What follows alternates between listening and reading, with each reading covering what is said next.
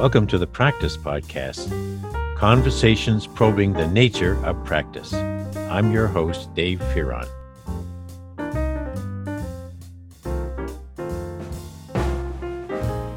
Well, folks, I have anticipated, over a year to have this second conversation with Theo Ford Stigler, because we kind of promised each other that when the book was at the state of being done, with always more possibilities to add to it, that we would reflect on our collaborative practice, but also project how things that we used to do are no longer necessary, but new things are coming up, like marketing and selling the book, and maybe other projects. So this is that moment here in June of 2022.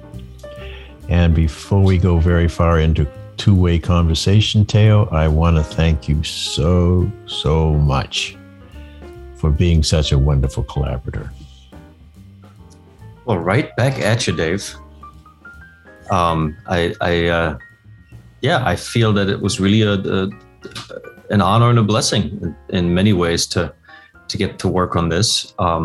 I don't think it was an easy task, but I think for the most part, I think that you and I were able to avoid any of sort of the doldrums of repetitive and boring and just, the have to of maybe an editing process. I think because we were able to leverage some of the technology that's now available to do it collaboratively, to do it together. And yes, because we, I think, resonate in some ways. There's another one of my musical metaphors. Mm-hmm. Because we resonate in some ways, it was really a joyful process and an interesting and intriguing one. And I hope that you feel the same way, that we both learned with and from one another in this process, and from Peter in not insignificant ways. So thank you, and thank you right back at you. Well, folks, that's it. We don't have any more. You can't do any better than that. But I think we can, because when you and I looked at how we could introduce the authors, the standard way, with a paragraph or two, the bios, you made a great suggestion, which was, well, why don't you voice the introduction as if you're introducing Peter and Peter's introducing you, Dave. And I put Peter's voice in to do that. But it was a really important moment to be able to say what Peter had always wanted to say, which is practice matters. Absolutely. It's a way of being. And it could not have happened, Dave, if you hadn't agreed back in the late part of 2018 to help me. And so I had that feeling of, if I could add a line or two to Peter's words, it would say, thank you for, again, like we just did, thank you for collaborating. But the other thing that I did is I added a line or two where Peter said, well, and also we should thank Theo for being such a great collaborator. And you nixed that. That's the only thing I think you've cut out in the entire book. You said, there's a better way to do that in another place, another time. But no, it was both humble and also it was quite an insight. And I wondered, can you remember what you were thinking when you nixed having that transition to thanking you? Well, I think that there's so the initial impetus, I think, was to say, do we really need to write another book cover biography for Peter Vale? I think those are available. I think that, a quick Google search will give people many an insight as to what Peter has said and wrote. That's right. And who he was, and his accolades and his achievements, and the impact of his practice. Mm-hmm. I do think that if Peter was still here, there is a chance that some version of this work would exist without having yours and my fingerprints is not the right word. What are they? Practice intentions without having our part and piece to where the book has now been published on the My Library platform. He probably would have found a way to make it happen. It was important to him. It was a passion project. But I do think that the way that it worked out is exactly in line with the thinking that he talks about in the book. He approached you and it became a collaborative effort. Yeah. And you then approached Steve and myself, and as you had heard of My Library, and it became a collaborative effort between the two of us. Mm-hmm. And I think in many ways that speaks to the kind of practice Peter had in mind as he describes it in his conjectures. Mm-hmm. So it made more sense to me in the framing that we have found worked for the book, where you are giving context, where you are setting up, where you are. In my mind, it's a little bit like a stage play. I could imagine, maybe an abbreviated version of this as a one-man play, but it needs two men because there is one, or women, or whoever might be called to act this out. But, it's a conversation. It's become a conversation. Yeah. And so I thought that it made sense to bring that same conversational framing to the author biographies, to introducing the two of you. And so it made sense that one of you would introduce the other. And it didn't feel like it fit to have a third character introduced into the play at that point.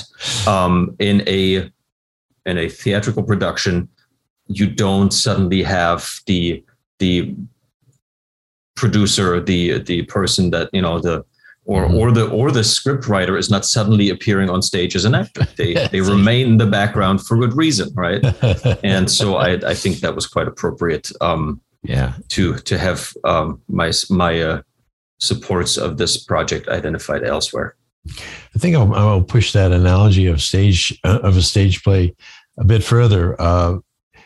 When you and I agreed with Peter's family and with Sander, his beloved, that we would do our very best to make what was produced Peter's thoughts on practice, his conjectures on practice, and that he would have a lead.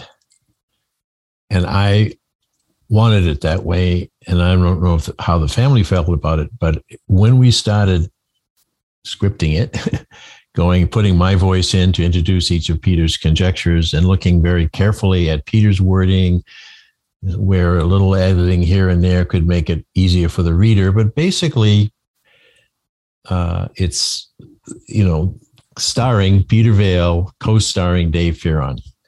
And I liked that very much. But when I wrote what Peter said about me, he complained right away. He said, Dave he's always acting like he's still my student, and, somewhat insubordinate and all the rest. But see, that's truth. That's my truth. There were moments when it would have been kind of fun to let the ego fly and push Peter aside and say, oh, and by the way, he doesn't know crap about this one. Let me really tell you what it means. And I didn't want to. And so that's important. And a little bit more, when I gave the author introduction a heading, I said an abiding collaboration. And that does bring you back in, because that word abiding, it still feels very strong for me that here we are, still working on the book, still abiding by our agreement, long before any kind of paper was written that described our relationship. When we were just having that first conversation all the way to now, we're looking close to 2 years at least. Mm-hmm. I mean, look at the wrinkles that I didn't have before. My forehead was... You got gray, David. I got gray. I got white. I got bags under my eyes that you could pack and carry away as suitcases. But actually, the irony of the abiding collaboration you and I have had is that I've had a hell of a lot of fun. And I think, if anything, it's kept me young, because I had retired for 5 years before you and I met. And I look forward to every Friday or every Monday that we were having our updates. I look forward to seeing when something would pop up in Google Docs where you had made your suggestions and editorial whatever, took out the red pen, slash everything. Editorial whatever. So I'll have to quote you on that in my when I describe to people. So what do you do? I'll do the I do the whatever. But that's the main way of saying anything else that I can't think of in the moment. But the thing is that it kept my spirits up. And now I want to ask you the same question as a practitioner of many things, but particularly as a practitioner of the producer editor of this particular work. How did you feel each week? Oh God, not another.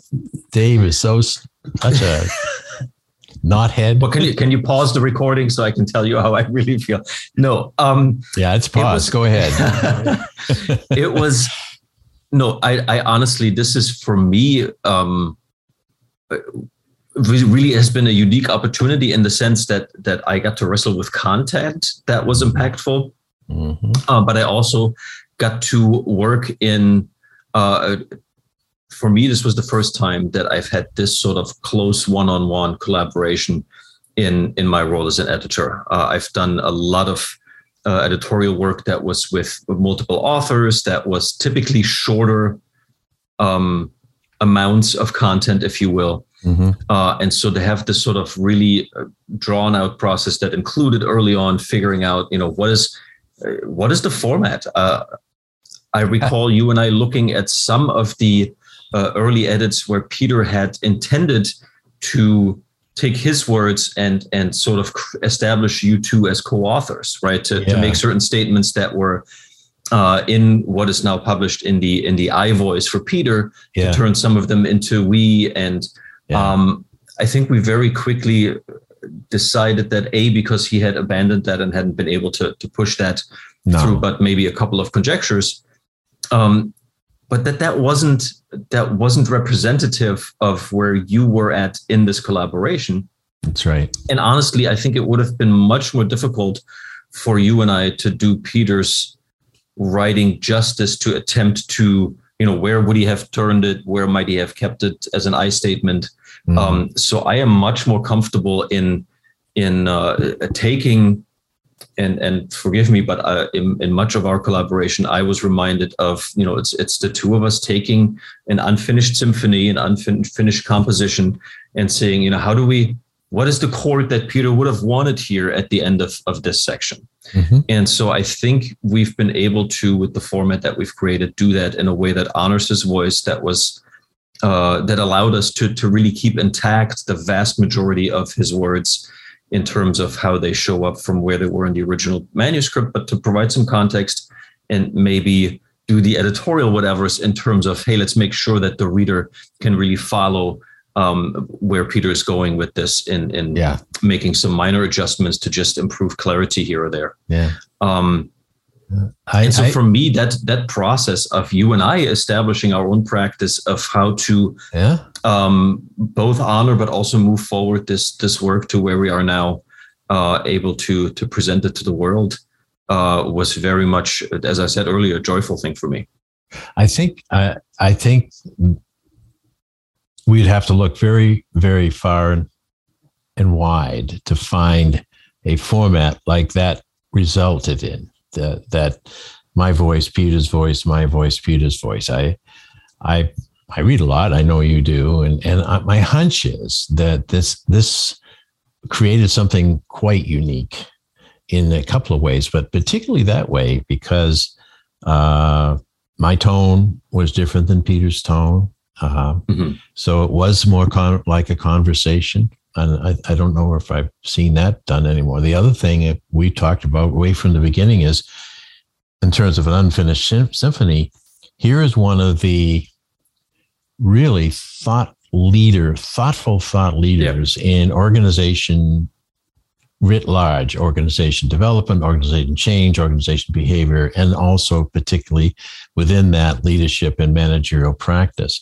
So this would be like us opening up an old chest and finding an unfinished manuscript, which literally does exist on paper. I have it sitting over there. I think I should put it on on a plinth or something, and looking at it and saying, what a find. Here are the last thoughts of one of our really powerfully influential people in a kind of an interesting way, because Peter was disabled for 20 years, could not get out and give the talks he loved to give, and the consulting and obviously the teaching and managerial leadership. So it was finding something that it took him 10 years laboriously through bouts of pain, exhaustion, everything else, to set down each of those conjectures until he got to the last one. And we have a kind of an inside joke, don't we, Theo, that we initially thought there would be 33.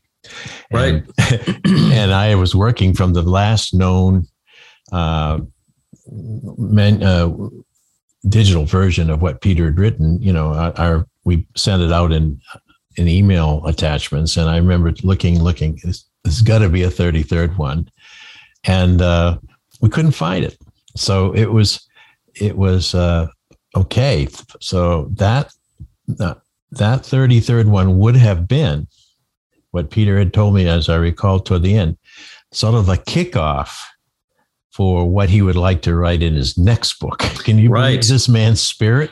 He was saying in the intro, he's saying, I'm going to tell you why I'd like to completely revitalize and reform managerial education, and that would have been one he would have loved to have written. And again, I would have stepped back and say, it's your thought, it's your voice. Right. I totally agree with you that it needs reform, and I'd love to help on that. But anyway, in the meantime, his other huge passion during those last 10 years, as you picked up on the videos talk that he gave to the Org Behavior Teaching Society, practice was something that meant something very deeply to him. And he said, and he lamented, I wish I had known how important it was back when I was doing all the things I could do, because I would do them even more differently. So we have quite a person here in this collection of his thought. And thank goodness you and I are his collaborators in this instance. And I think it's quite telling that Peter did not. I assume he must have known that he had limited time. Oh, he did. I think it is quite telling that Peter did not set out to say, here are the 20 lessons I learned about management, and that I shall leave behind. He went and he wrote 32 conjectures that he says, and if you're listening, you're welcome to get the book and check it out. But he says, here are my thoughts. It's an invitation. Peter is not saying, and here is how it is. And what I found is that such and such, and you must, and you shall. It is very much, here's my observation. Here's what I believe. Here is my insight that I want you to reflect on and see how it might resonate with you. Yeah. So here's that word, resonate again. But that to me was really, that fact in and by itself, I think, was really an insight for me to say, here is somebody at the stature of one Peter Vale, who certainly could have made claims as to here is what I found. And it is so that I probably would have looked at and said, well, if Peter Vale says it is so, I ought to consider whether it might be. But he does hardly, not at all, do that in this final writing of his. And so that was in and by itself insightful for me to okay, so where do I take these things? How do they resonate with me? And how do I, as an editor, do an appropriate job to allow the reader to really get that invitation and have that opportunity to, in a way, continue that collaboration, right? And be the next in line to take what Peter, David, and Theo have put forth to say, okay, what is my opportunity to now engage my team, engage my colleagues, engage people in my family in how I instantiate my practice, or practices plural. Yeah, you're right on, and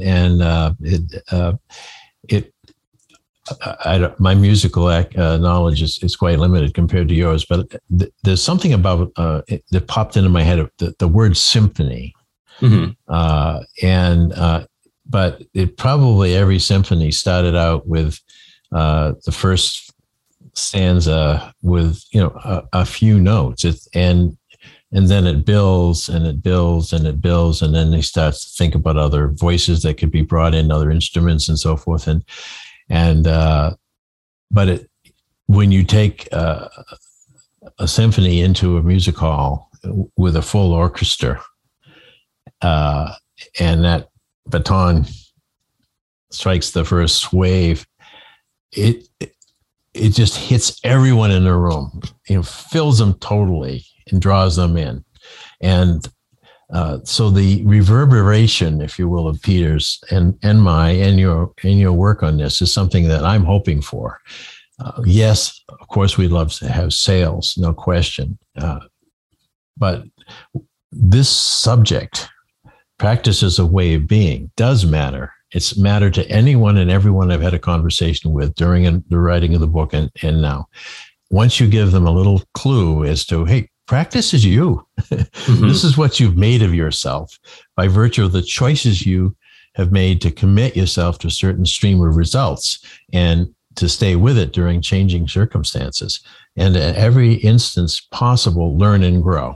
And they go, oh, yeah, I guess that is me. What next? Well, what next is become a keen observer of your own laboratory of life and proceed as a learner and a co-inquirer, meaning this is one of Peter's other themes, with anyone and everyone who will connect with you. So there's a symphonic effect that's starting to ripple out there. And pretty soon, in our wildest imagination, we've got hundreds of people having conversations about the nature of practice. I certainly hope so. I gotta imagine that for any composer that I can think of that has inspired my own music making, that whatever the cantata might be that Bach might have written, or a symphony that Beethoven might have written, that it started with some motif, some theme, whether it was 4 or 8 measures, but there was a starting point there somewhere. Mm-hmm. And at least for those two gentlemen that I just mentioned, the intention tended to be who are then eventually the group of musicians that will perform this.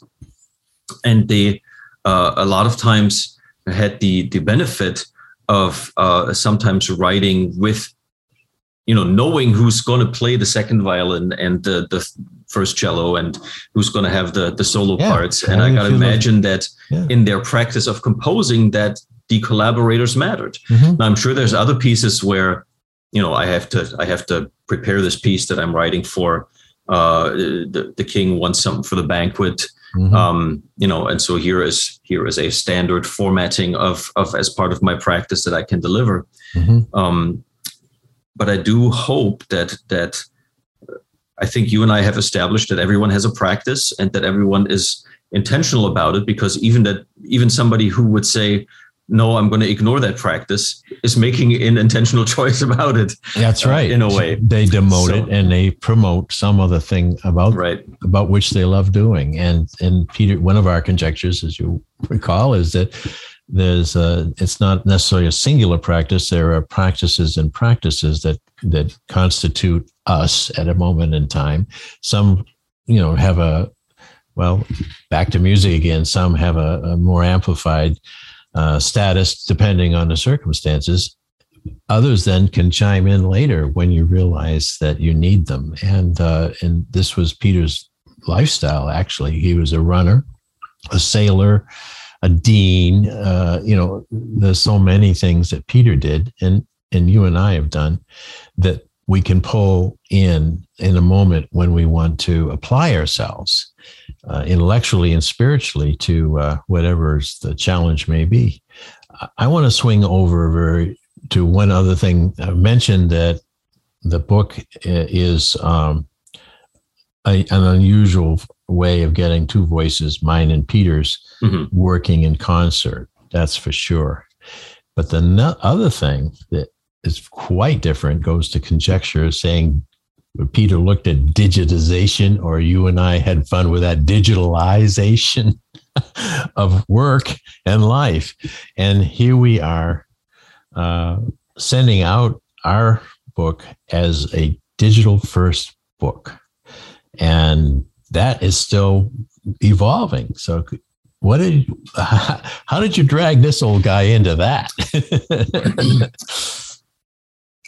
You'll have to answer that one. Whatever. You charm me. You charm me. Whatever made you agree to that, I need to know so I can leverage that for future conversations. I wanted to be part of your and Steve and Carol's experiment, because I think that the Collaborative Change Library that kicked off the My Library movement in your life was very intriguing, and it caught my imagination right away. But I wanted to be part of having the book that I worked on for Peter be also something that would be instrumental in your growth and learning, particularly you, because you had the principal seat, the first chair, and it could have been a huge flop. Not the book; it's going to sell like crazy. But just that venturing, because you were trying to pull me in my late 70s into understanding, and I keep saying, "Well, how are they going to be able to see the lettering how can they scroll, or how will this thing be put out there, and so that someone can take a section of the book and use it as your vision is." So how have I done in getting myself more understanding, and did I help you guys in? Oh, absolutely. In my naivete. Well, you use the word instrumental. So at the risk of having some of our listeners groan, here he goes with this. Here they go again. Yeah.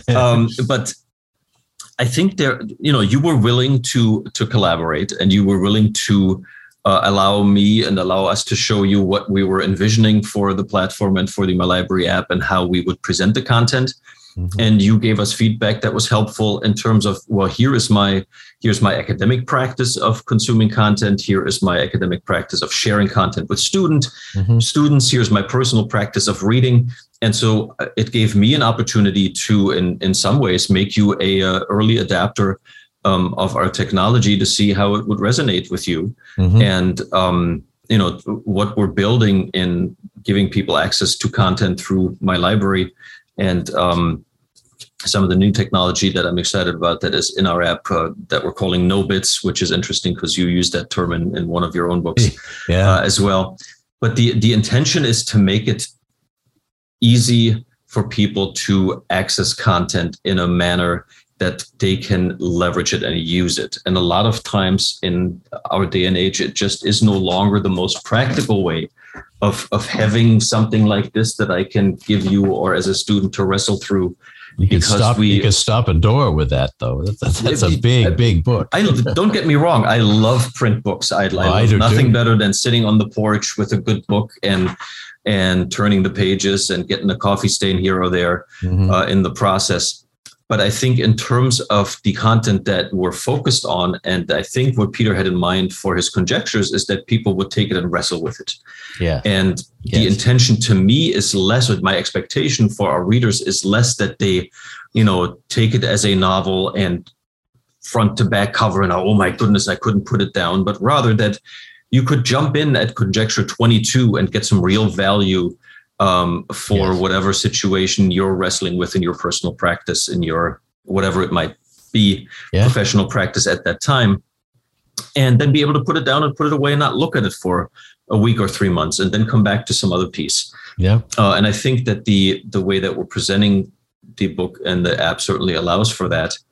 And I think that it hopefully, again, to sort of maybe bring that back around, allows them then to, there's ways to share it then with somebody else, to say, hey, check out this one nugget here, this one piece that I found.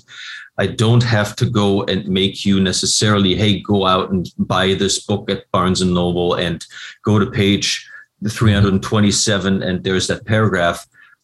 You could leverage social media. You could send it out via email and say, hey, here's a link I want you to consider looking at. This is what I found.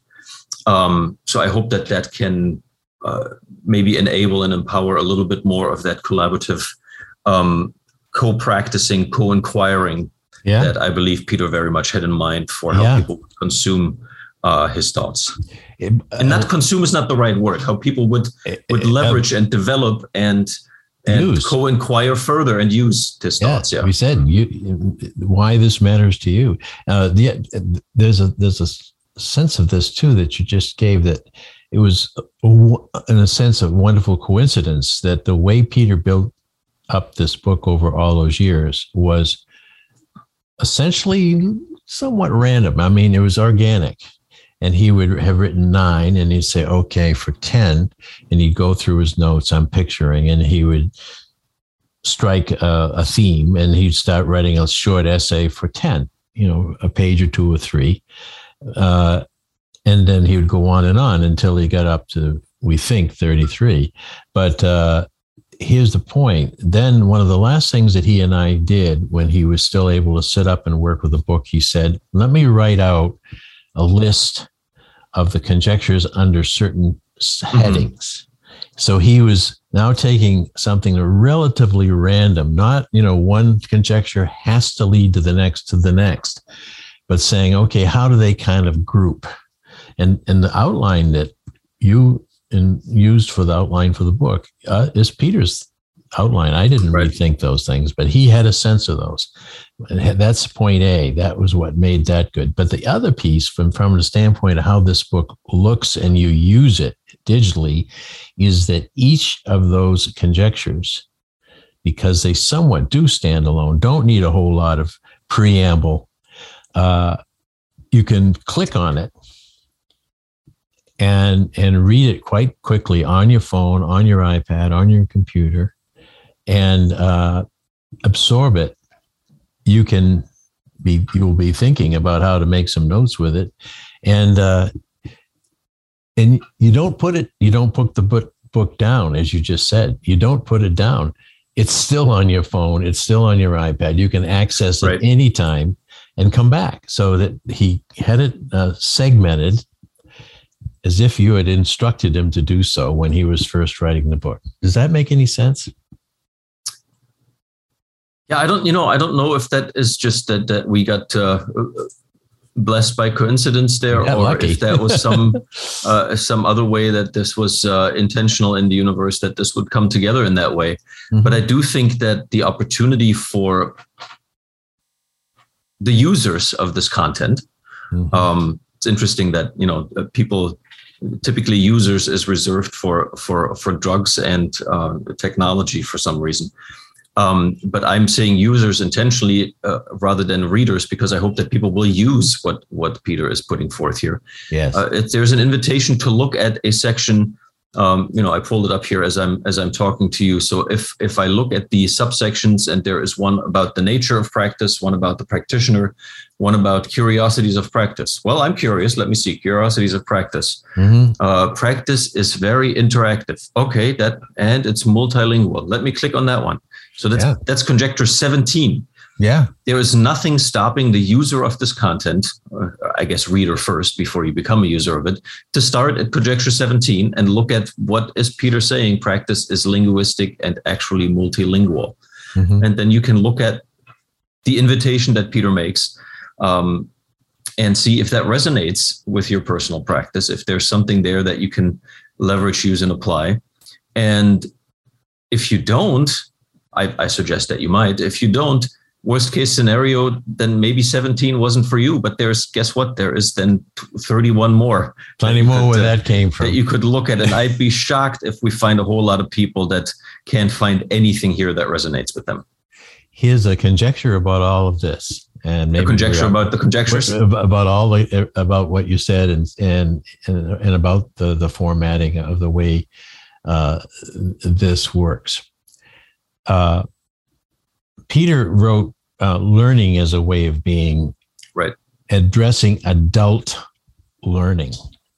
He made it very clear that working people tend to be the people he's talking to in regard to their learning. In other words, past school learners. Mm-hmm. if you look at the way you can use our book, my gut tells me it's the way adults learn. Adults, for example, let's say I'm going to learn how to weld. Now, I suppose I could take a full course in welding. I could read every manual on welding.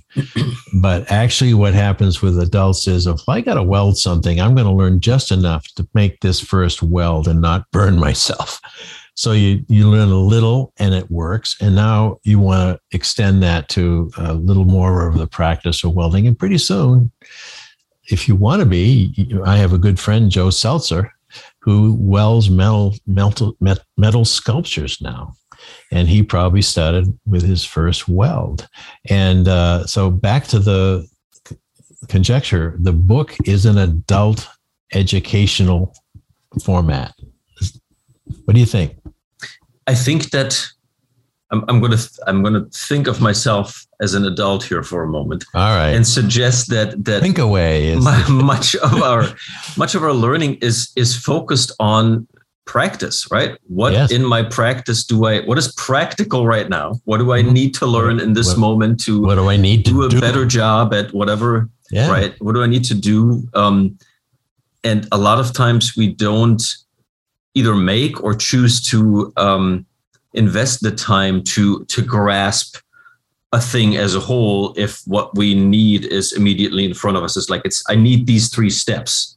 Right. And so I hope that the same way that people maybe use a Google search or a YouTube search to find some tutorial on welding, then they might consider that if I want to figure out how to improve my practice, there might be something here in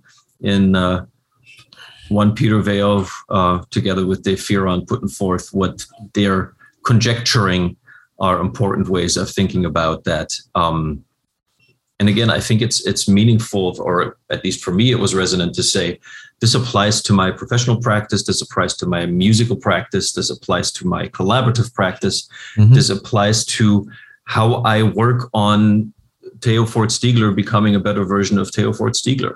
Not all 32 identically in all of those different arenas that I look to be proficient and successful in.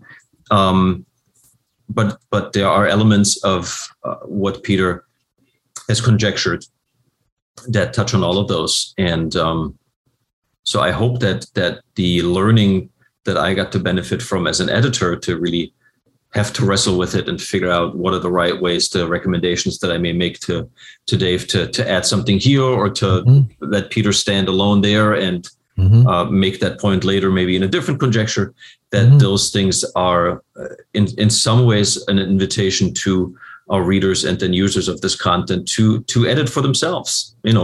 Feel free to edit what Peter and David have put together here and say, here is how that works for me or doesn't work for me.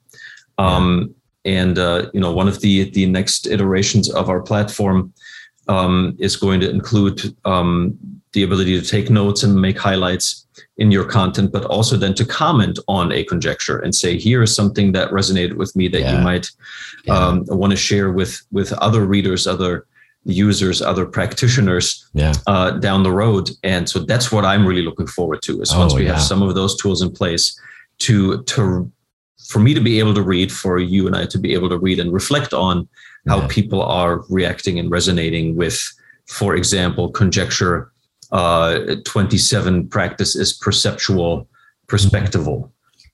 Where like, okay, Peter, tell me more, because I don't know what those big words mean. He didn't use a lot of big words, but when he did, he had a real purpose for it. And one purpose was to have a struggle with it a little bit, to get it, to understand, to shift our mind from something conventional to a little less conventional. So that was a fun one that we had with that one. But I think that another point about this being an unfinished manuscript or an unfinished symphony, that's a good thing. And this is what I mean. It's unfinished because if the folks who bought the book originally, when we showed them just a partial sample of the book, so they bought on great faith in us, will be able to see someday, if they open their app, a new feature that our book has, because you can add it, I hope, digitally rather than having. Oh, absolutely. Yeah. So it's not. So you had asked me earlier what was my my entry into this, and why was I even seeking out this conversation with you? And let me maybe take a small step back to explore that a little bit, and saying that in my musical practice, I have great anxiety recording something and calling it complete and saying, here is my recording of this song. Yeah. Because I promise you that the next time I perform it, I tend, especially with my own music, but even with other people's music that I arrange, that I interpret, I find, oh, here's another nuance that maybe I would want to do this way. Or just today, because of the context of where I'm performing this piece of music, I want to, not play this verse or emphasize this other verse or have a longer space for solo or whatever that might be. Similarly, I think if I was the editor for this and it was a print first version of Peter's work, I would have great anxiety to like, okay, are we ready? Should we really, or should I do another passive proofreading, or should I maybe give it to somebody else first? Because once we've printed it and we've put 5,000 copies on various shelves somewhere, done and done. No, that's what it looks like. What this platform gives us an opportunity to, and you and I have done a little bit of this just last week, where we realized that in our process, the further down the road we travel together, we realized that some of the old mileposts that we came across, we now have a different appreciation for. Mm-hmm. So now we can go back and say, by the way, at mile marker 7, you ought to really pay attention that you could also turn left here and go to somewhere else. That's right. Maybe I'm stretching that particular travel metaphor a little bit too far, but we have an opportunity to cycle back to having our readers add their commentary and share insights and what resonates on a particular conjecture. We have an opportunity to, let's say, somebody that is more than 3 or 5 readers says, in conjecture 19, I have this issue where what is Peter saying here? Yeah. And maybe you and I thought, oh, that was perfectly clear. This came from the context over here. Well, now we can go in and we could add a footnote to provide that content, or we could make an edit to add something in your voice that, in conversation, maybe I would have said this thing to set that up for the reader a little bit more. So I look forward to this being let's go back and improve it constantly. No. But if we find that something was an error, if we find that something would benefit our future practitioners of this particular element by setting additional context, we can go and we can do that. And, hopefully with that, the print version that I do think we want to honor Peter's intention with this to create at some point, but it can have gone through a couple of these iterations where, you and I and others look at it again, maybe from a slightly more distanced lens, now that we've gone through a very intense process of looking a lot of it closely. We have definitely. Maybe you and I will benefit from every word. Yeah. But you see, Peter, when we started the podcasting, when Peter was unable to continue writing, I remember him saying once we ended one of our recordings, as we will soon do here, he said, I really love our conversation, Dave, but how can we get any feedback? How can we hear if anyone's getting anything from this? And that's when I started looking at the toolkit around the podcasting. And there are some comment points in it, but rarely do people do that, what I learned. So, my point is that Peter loved feedback, good, bad, and indifferent. And that's why when he wrote the conjectures, there was always sort of a parenthetical invitation at the end of whatever he said. What do you think? This is what I think. What do you think? And you've heard some of the people I've had podcasts with, like Catherine Kaplan, Catherine Ross, Eric Dent, who were his former students, who would say the same thing. They would enter into conversations, and Peter was always as interested, surprisingly, in what they were doing and learning as we were of his accomplishments. So this is very consistent with the person, Peter Vale, that we've talked a lot about all this time. that's pretty wonderful. We will be taking these conjectures. Speaking of the podcast, I'll be doing a little bit about each one, sort of asking people to think, what do you think? And we'll be able to link it right to the conjecture, can't we, Theo? Absolutely. Yep. So they'll get a preview of the whole book. You can't just sit there and wait till I do all 32 and think you've got it and you don't have to pay for the book. Don't think that way, but I think it's just an extension of the symphony that we've started here. We just want to get it to more ears, more eyes, more thoughts, and get the reverbs, get the concert hall shaking and quaking.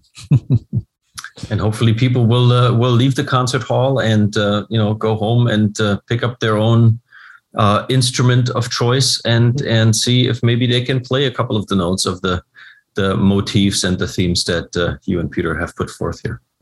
So as we began this, Theo, I thank you even more now that we've had this conversation, because I even more fully realize our collaboration, yours and mine, goes with one that I quoted just yesterday when I was featuring a podcast with two very smart leadership educators.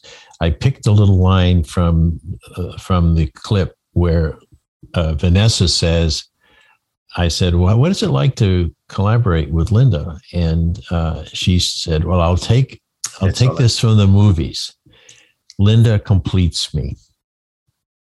And Theo, you complete me. I am grateful to have been able to find what it is that you bring to the table in this process and what I was able to bring to the table in that process, where we play different instruments and we can make different contributions to now this being something that is out in the world. And also I feel like I've gotten to know Peter just a little bit through this process. And that was quite a wonderful experience in and by itself. So,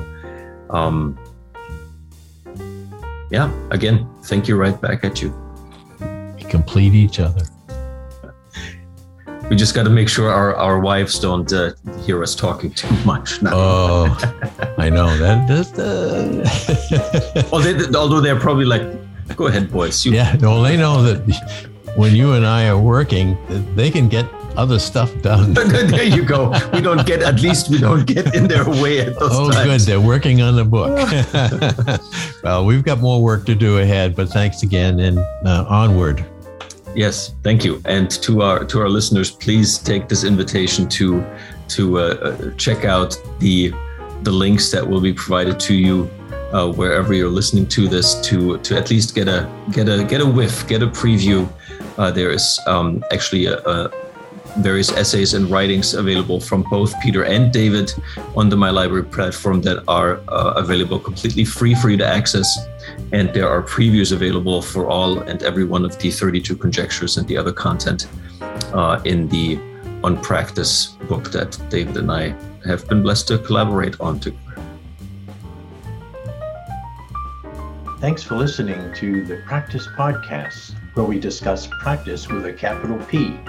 If you'd like to hear more, listen in on Spotify, Automatic, and Apple Podcasts, or go to enactionresearch.com/podcast-page. And if you'd like to learn more about social enaction and the nature of practice, head over to enactionresearch.com for more information. Thank you for supporting this show. We look forward to hearing from you soon.